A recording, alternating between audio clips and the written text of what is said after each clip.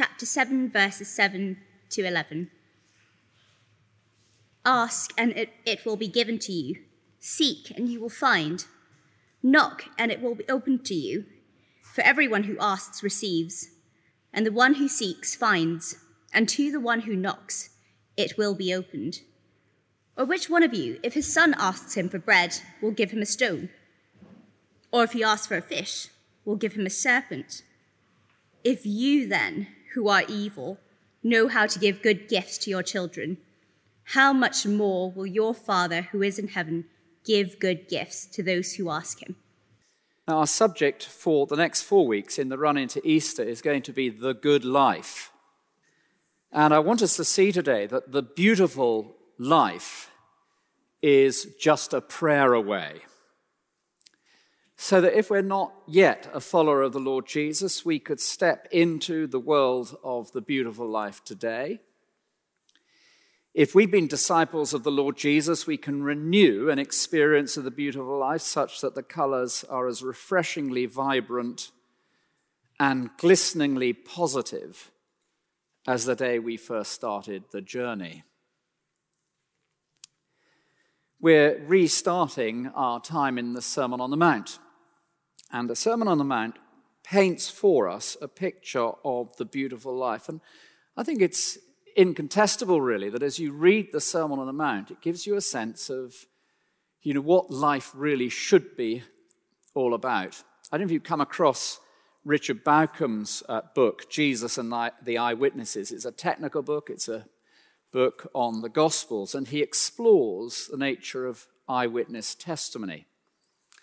And as part of that exploration, he recounts an eyewitness account of an Auschwitz laborer on their way from the concentration camp to a work base. And this individual stands on the shoulders or the back of another individual in the train carriage and peers out of the air vent at the top of the carriage. And this is what he says.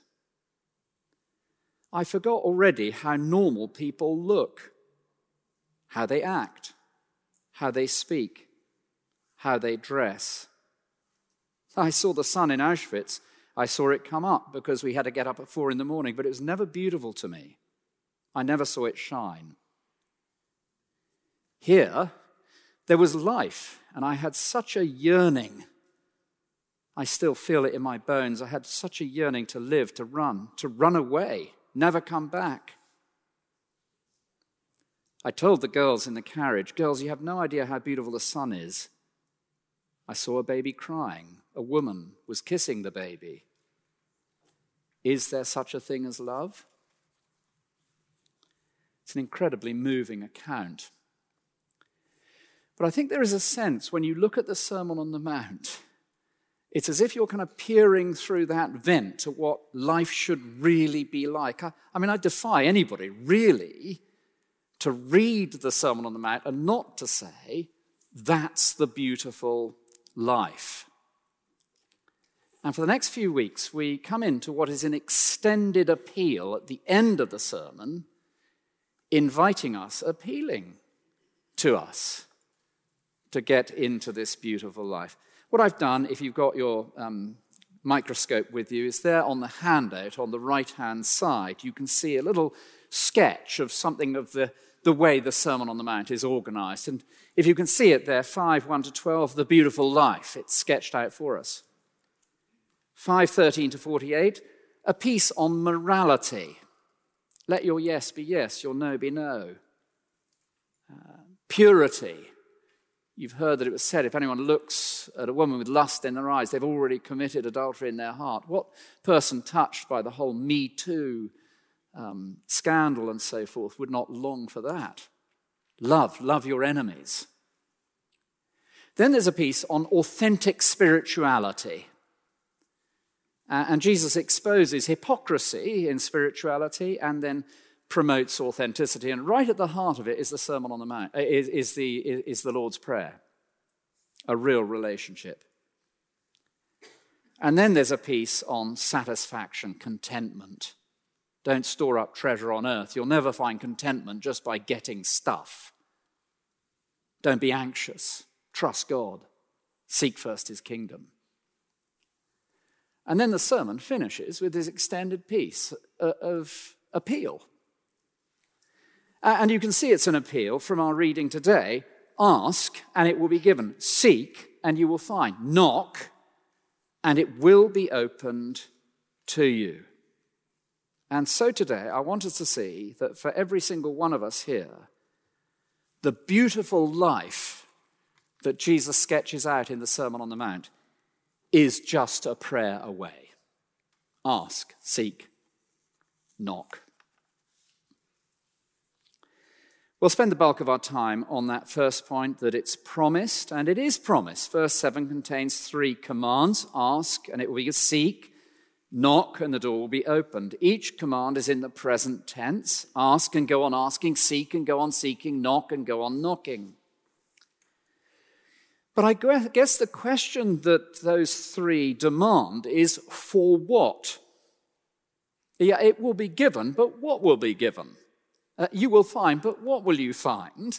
The door will be opened, but by whom and to what? And many of the treatments of these verses, verse 7 and 8 there, treat these verses as if it's a kind of general point on prayer. Kind of ask for anything and it'll be given to you. Seek for anything and you'll get it. I have to tell you, if you go on the sermon catalogue of St. Helens, you'll find a talk of mine that treats it just like that. And I kind of sketched over the notes the other day. I had a glance at it. I thought, what an awful talk it was. I hope you weren't there to listen to it. And I'm trying to make sure it gets eradicated. We can remove some of our history. It gets into all sorts of trouble. What do you mean, ask for anything? And then the preacher has to give any number of qualifications. But actually, in the context of the sermon as a whole, can it really be that Jesus is encouraging us to ask for anything? I don't think so. So he's just said in chapter 6, seek first the kingdom of God, and it will be given to you. And then just down over the page there in verse 13, he says, enter by the narrow gate. And he's talking about this relationship with the Father, which is the kingdom of God. Surely it's right to say, then, that as we enter this appeal section, Jesus is saying, look, here is the beautiful life. Now ask for it, seek it, knock on the door, and it will be yours. You can see why I say the beautiful life is just a prayer away. I sat next to somebody earlier this morning who works for CFC, click for cover. Hey, that's quite clever, isn't it? Ask for admittance. Ask, seek, knock. Sorry, CFC is a company in insurance, just in case you were wondering. So 5 observations on this verse 7 and 8. Observation 1, the fact that Jesus commands us to pray and promises that our prayer will be answered, I think that's quite instructive. It suggests that this beautiful life comes as a gift. Yes, we're to ask for it. But no, it's not something that we earn through our asking. Ask, and it will be given. Seek, and you will find. So it comes as a gift, this beautiful life that God holds out for us. It's accessed simply by coming to him in humility and asking. And that puts paid to any notion that we earn it, or that the place in this kingdom that is so attractive comes as a reward for a life well lived. The beautiful life is ours by grace. Ask, and it will be given. It's just a prayer away. And of course, that contrasts absolutely with so much which passes as religion. I was talking about this with a couple of friends yesterday, and they said, so much of religion is, wear a hair shirt and then you'll get it, or do penance, contrition and retribution and then you'll get it. It's kind of performance related. The Jehovah's Witnesses visit 1,000 doors and you'll have a place amongst the 144,000. Prosperity gospel devotees donate so much money and then you'll be blessed. Muhammad Ali, for those of us of an age to remember him, I have a tallying angel watching all through life, counting the good deeds against the bad. Service to others is the rent you pay for your room in the hereafter. No, says Jesus, that's not true spirituality. Come to God, ask, seek, knock. It's a gift. Having said that, it is a gift that comes by grace. The second observation comes from this, that these are present continuous commands. Ask and go on asking. Seek and go on seeking. Knock and go on knocking. That means that whilst we enter with just a prayer, it's given as a gift, an ongoing experience of this life, for which we all long, requires persistence. And I guess this is a word for us, who've perhaps been knocking along in the Christian life for a little bit longer. You sometimes come across a person suggesting they're growing a little stale, a bit bland, everything's a touch grey. Are we still asking? Are we still seeking urgently? Are we still knocking expectantly?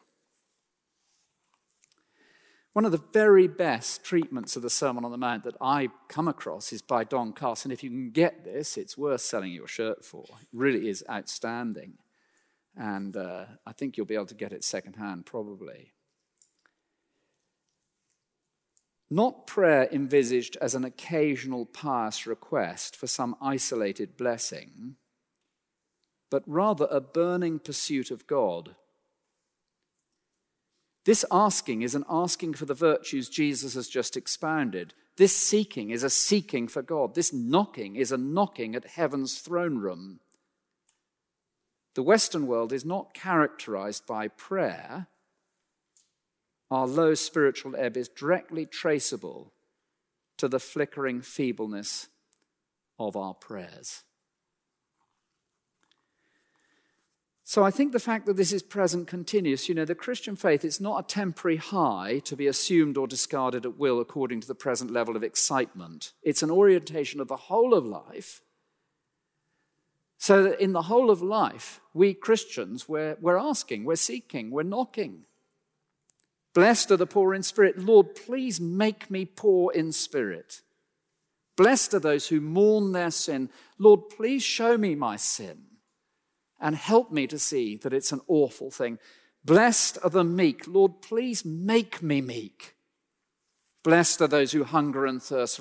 Please grant me a fresh hunger and a thirst. Ask, seek, knock. A persistent and an urgent affair. And it just may be that if our kind of spiritual experience is a little cold, a little dull, a little grey, a little drab, then some of us kind of old sweats in the Christian life, we've lost some of that urgency. Observation 3, it is a command.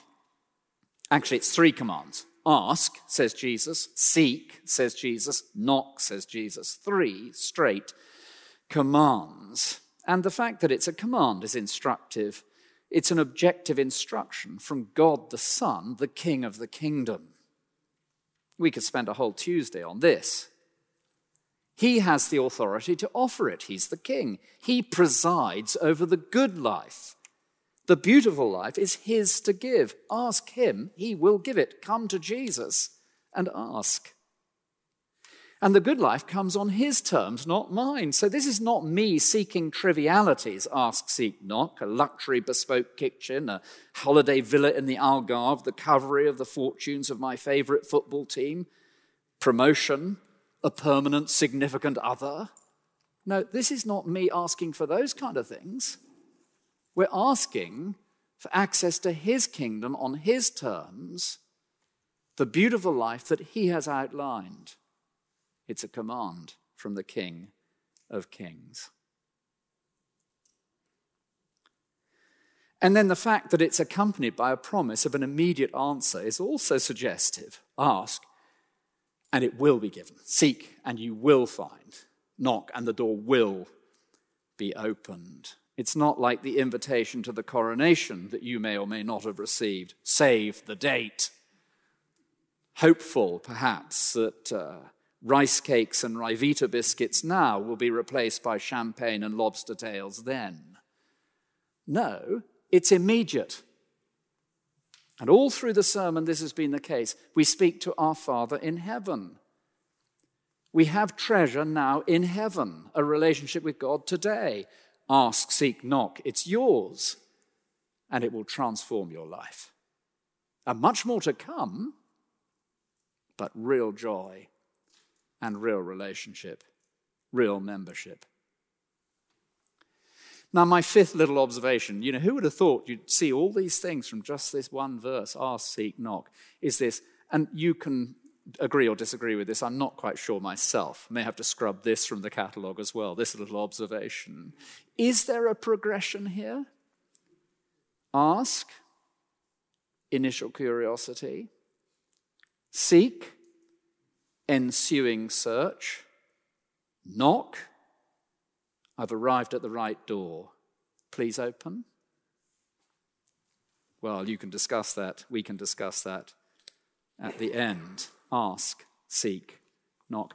So many people seek the beautiful life, don't they?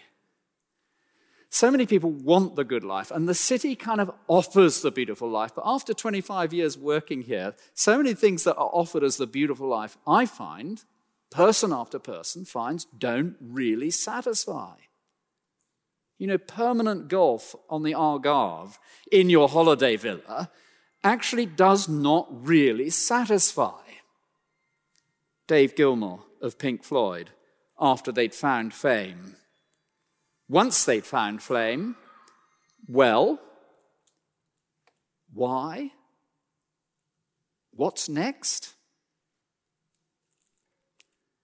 Steve Harmison, after they become number one in the world, expletive, now what?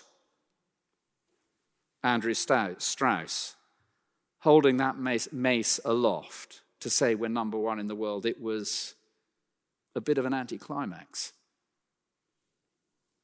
Jesus says, ask, seek, knock, and you will find life to the full.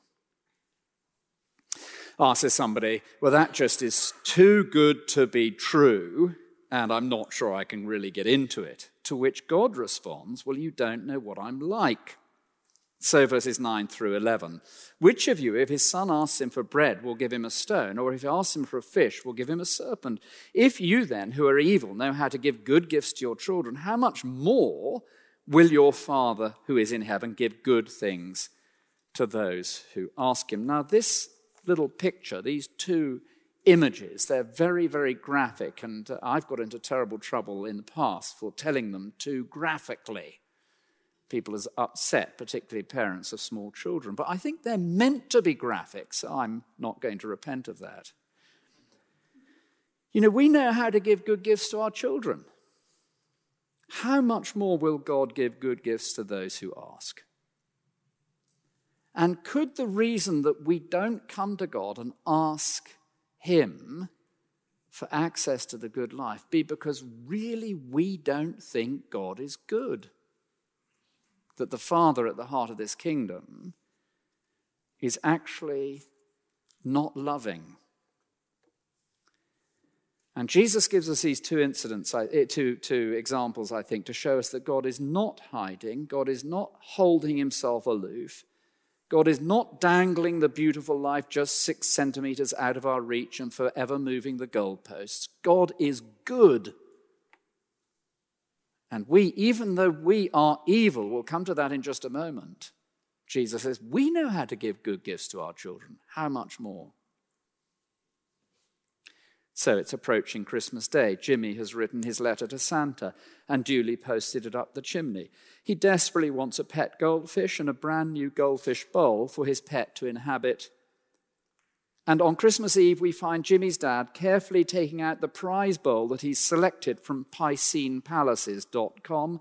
And then, under the rather exquisite arch, Jimmy's dad nestles with great care an Australian inland taipan, the most venomous snake on the planet. It's unthinkable. It's the end of the school day. Sarah heads to the primary gate to pick up her little one, Serena.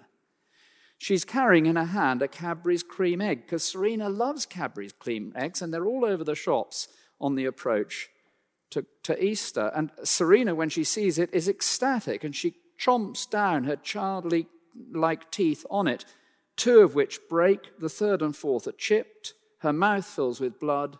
It was made of stone. Ha! It's absurd. And we know how to give good gifts to our children. We wouldn't dream of doing such a thing. What is our view of God? He is good. He gave his only Son to die on the cross for us. He loves us. He cares for us. Ask, seek, knock. Well, we've only just begun to scratch the surface, haven't we? Do you know Augustine? You don't know Augustine, neither do I. Augustine in the 4th and 5th century, AD that is, he said this famous statement, "Thou hast made us for thyself, and we are restless until we find our rest in thee." And all around us we see this restless dis-ease everywhere. It's what Strauss captures, isn't it, when he says, it was a bit of an anticlimax, but I've worked for this all this time, and then it was a bit of an... Yeah, because you haven't got the God who created the universe at the heart of it all. A restless disease. And the Lord Jesus offers us the beautiful life with the God who made us that goes on to eternity. And he is the God who is good. And we just ask for acceptance. Ask, seek, knock. Did you notice the sting in the tail? You, though you are evil. I think I want to say, actually, if we don't want this good life, if we won't ask for it, what does that say about us? And if we won't pursue it and keep on asking, what's the verdict on us? Well, do come back next week. Next week, we're talking about entering through the narrow door. So it's a great, this extended appeal. And do bring friends and colleagues. I'd love to see you next week. I'm going to lead us in prayer, and then we'll head our way.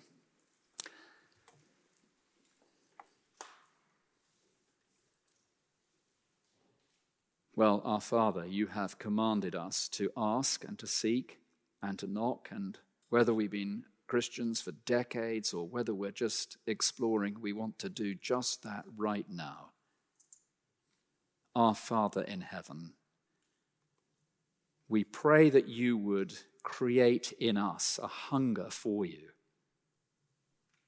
a real passion to grow into the sort of people you outline here in the Sermon on the Mount.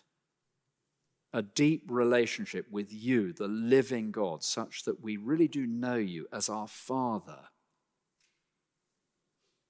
Please make us those who obey this command to ask, to seek, to knock.